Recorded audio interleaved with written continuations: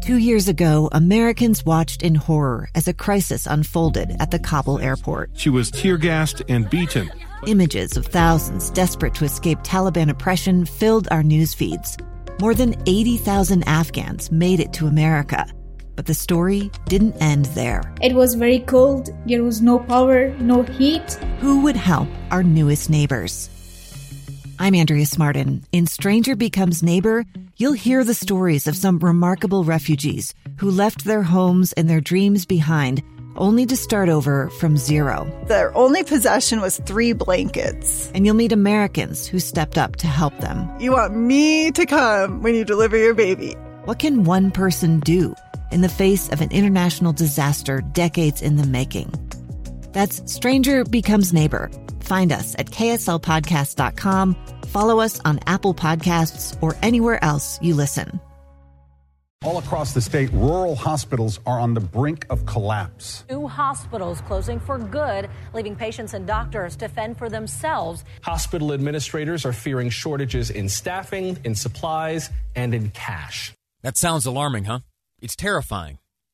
You think that hospitals, in particular rural hospitals around this country, those are news reports you just heard from around this country, rural hospitals and also, hospitals in more urban settings are closing around the country.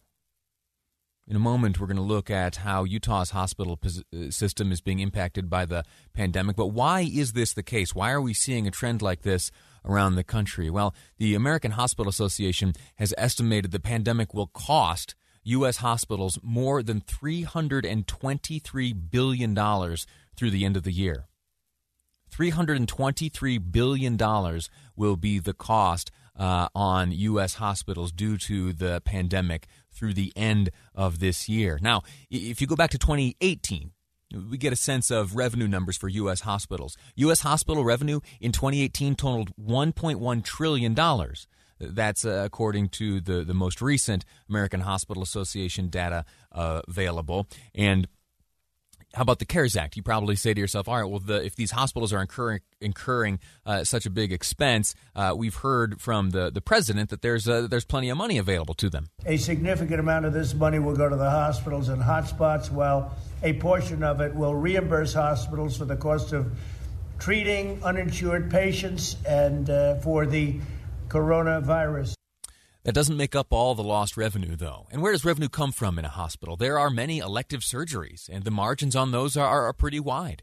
There are also the costs incurred by private insurance companies. And as Americans across this country have lost their jobs, they so too have lost access to certain health care coverage. And all of that trickles back to the hospitals, which are, while at the same time losing money due to, the cancellation of certain elective surgeries, due to Americans losing insurance, they are also incurring great expense in this new kind of retooling of resources and remarshaling of resources in an effort to safeguard this country and help cure it of the coronavirus. Now, I asked the question, how is Utah doing? And to help us understand best the situation here in the Beehive State is Greg Bell, President and CEO of the Utah Hospital Association. Sir, how are you, and welcome to the program.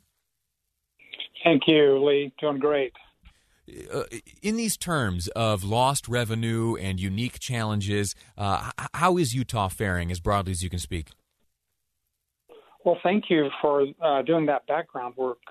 Media doesn't usually dig that deeply into this issue, and it is a difficult one to parse because every hospital is so unique, But hospitals across the nation are hugely challenged by not only the handling of corona, but the financing of handling corona.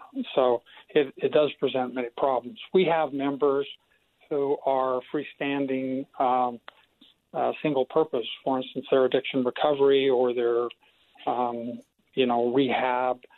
Those facilities have been hit really hard because their business is just off. People aren't going out. People just aren't doing the medical procedures that they were once doing. So they've really been hit hard, psychiatric hospitals, et cetera, et cetera. Moreover, people are not seeking routine medical care. Thus, they're not getting the routine surgeries and follow-ups that they normally would. To answer your specific question, rural hospitals in Utah are doing okay. We have kind of two categories. Intermountain has several rural hospitals, LifePoint, and some other affiliated corporate hospitals, right? We do have 9 rural independent hospitals that are owned by the people of the community or a nonprofit. Because corona has been really very low level in most of the rural areas, they haven't had to really change their order of business much.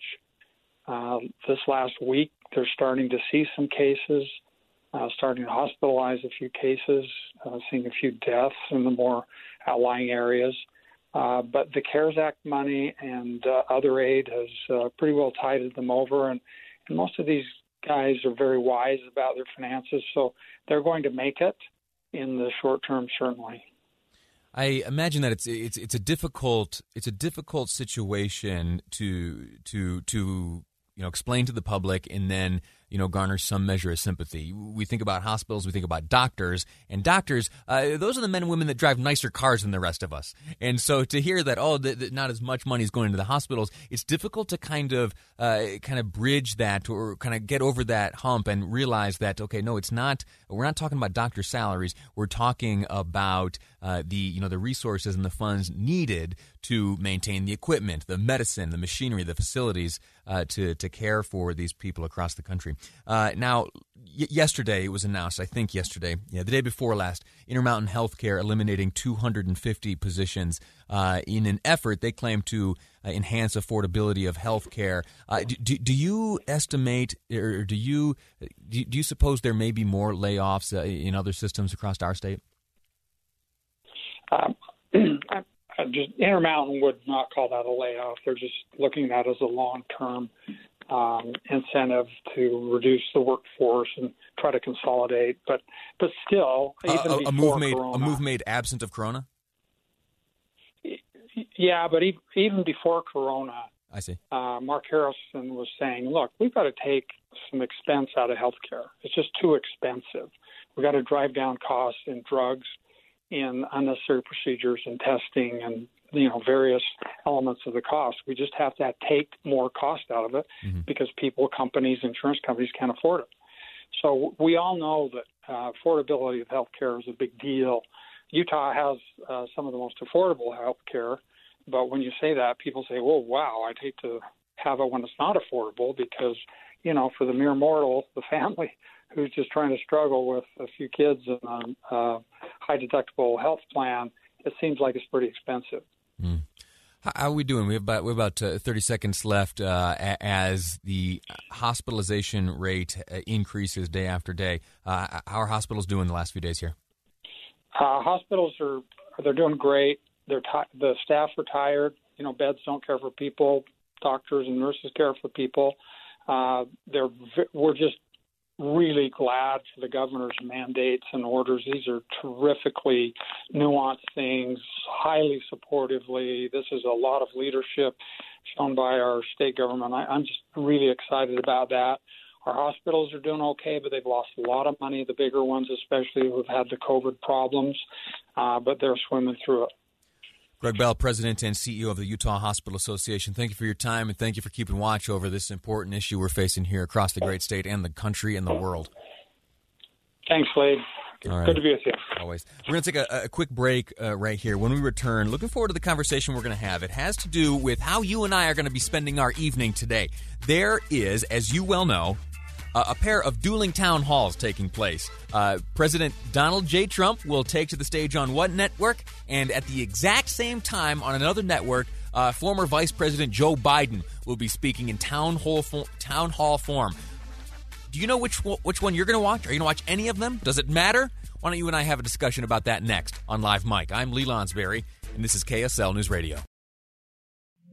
2 years ago, Americans watched in horror as a crisis unfolded at the Kabul airport. She was tear-gassed and beaten. Images of thousands desperate to escape Taliban oppression filled our news feeds. More than 80,000 Afghans made it to America.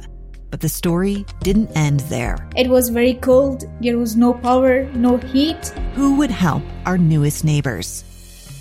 I'm Andrea Smartin. In Stranger Becomes Neighbor, you'll hear the stories of some remarkable refugees who left their homes and their dreams behind, only to start over from zero. Their only possession was 3 blankets. And you'll meet Americans who stepped up to help them. You want me to come when you deliver your baby. What can one person do in the face of an international disaster decades in the making? That's Stranger Becomes Neighbor. Find us at kslpodcast.com. Follow us on Apple Podcasts or anywhere else you listen.